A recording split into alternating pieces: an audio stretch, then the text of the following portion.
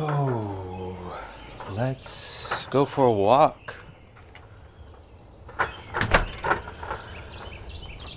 Yeah, these birds are at it again.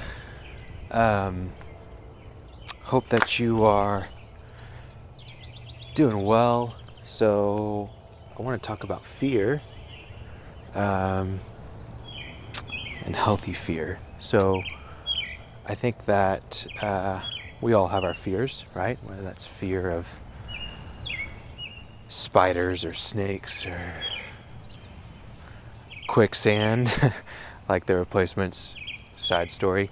If you haven't watched The Replacements, great scene. The fear of quicksand, not actual quicksand, but that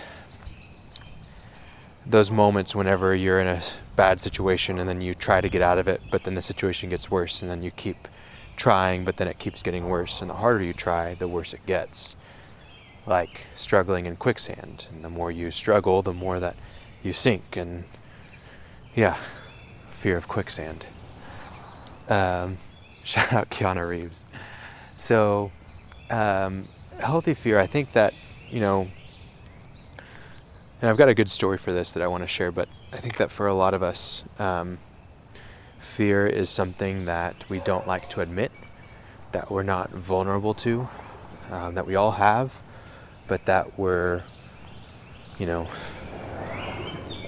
we just try to push away, we try to hide, we try to cover up. And ultimately that leads to a lot of unhealthy things in our lives.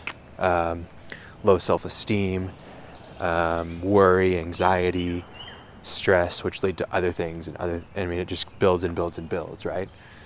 So, really great story from Yellowstone. So I think it was the early 1900s, wolves were eradicated from Yellowstone and from a lot of the US, but they were seen as like this evil creature that destroyed the world and all this stuff. So they took wolves completely out of Yellowstone.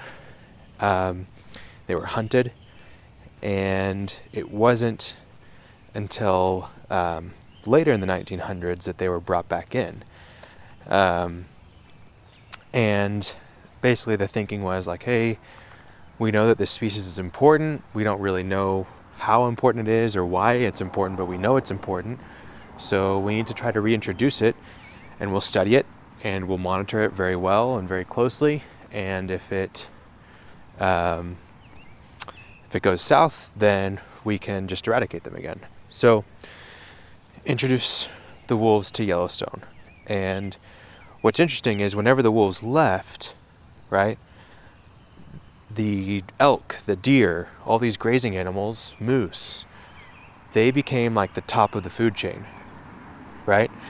And as soon as they were reintroduced, the wolves were reintroduced, now they had a predator, they had fear, right? And before, they could just do whatever they want. And what would happen is these grazing animals would just hang out by the river. There's water, there's grass there, we don't need to move around, so they would just hang out along riverbanks. Well, that makes the ground softer because they're stepping on it, and that makes the river flow more slowly because it can, seep through the ground that's soft. And then because the river's not flowing as much, it takes out beavers and, all these different things. But as they reintroduce the wolves, now these grazing animals, they have to, start moving again. They've got to migrate. They've got to go up into the hills where it's higher ground and they can see, and they're not so vulnerable in the grasslands. And they've got to wait till the wolves are asleep to go down, and so they're constantly moving. Well, now the riverbanks can get a lot harder.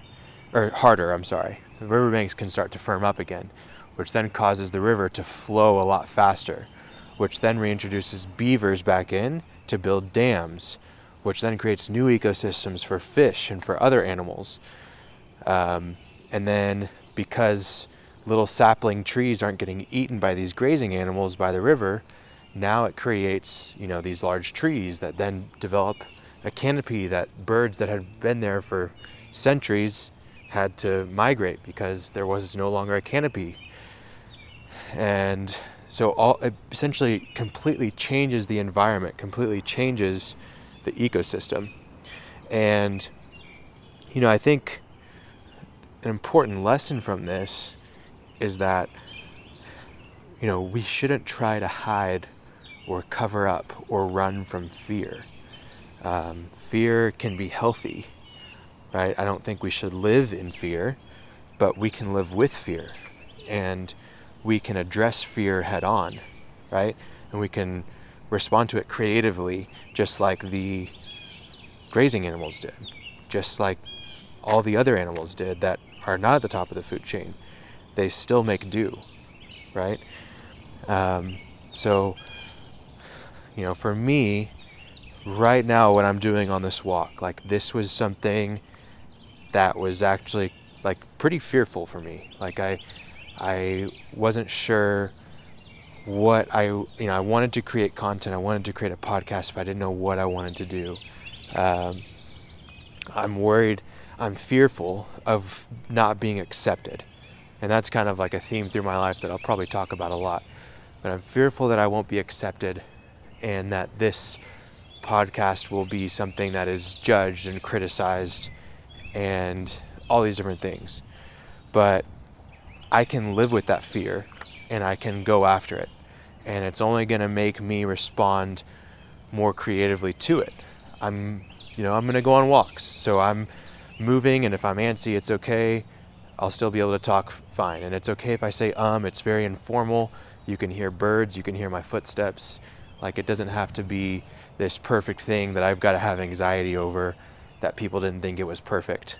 No, it can be imperfect, and it can still be, in my eyes, good. And if anything happens and nobody listens to this, at least I'm getting out, I'm thinking and reflecting and talking, and that's a good thing in itself, right?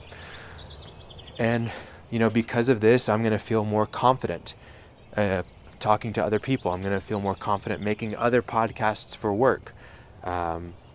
It just will build on top of each other. So the response to fear is so important, and I hope that if there's anything that you're fearful of, that you will, 1, be vulnerable to it, 2, that you'll respond creatively to it, and 3, that you'll learn that you don't have to be scared of that fear, right? It can just be something that you live with and something that you address creatively. So, thanks for walking with me today, and I hope that we can walk together again soon.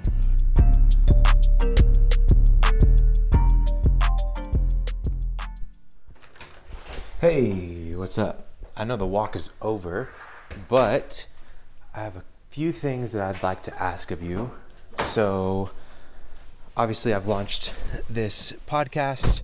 I'd like for it to do well. I'd like for it to reach people and for people to hear it, but I also want to make good content and things that are valuable, things that people enjoy. So, couple things. 1, if you could go and subscribe to this wherever you get podcasts.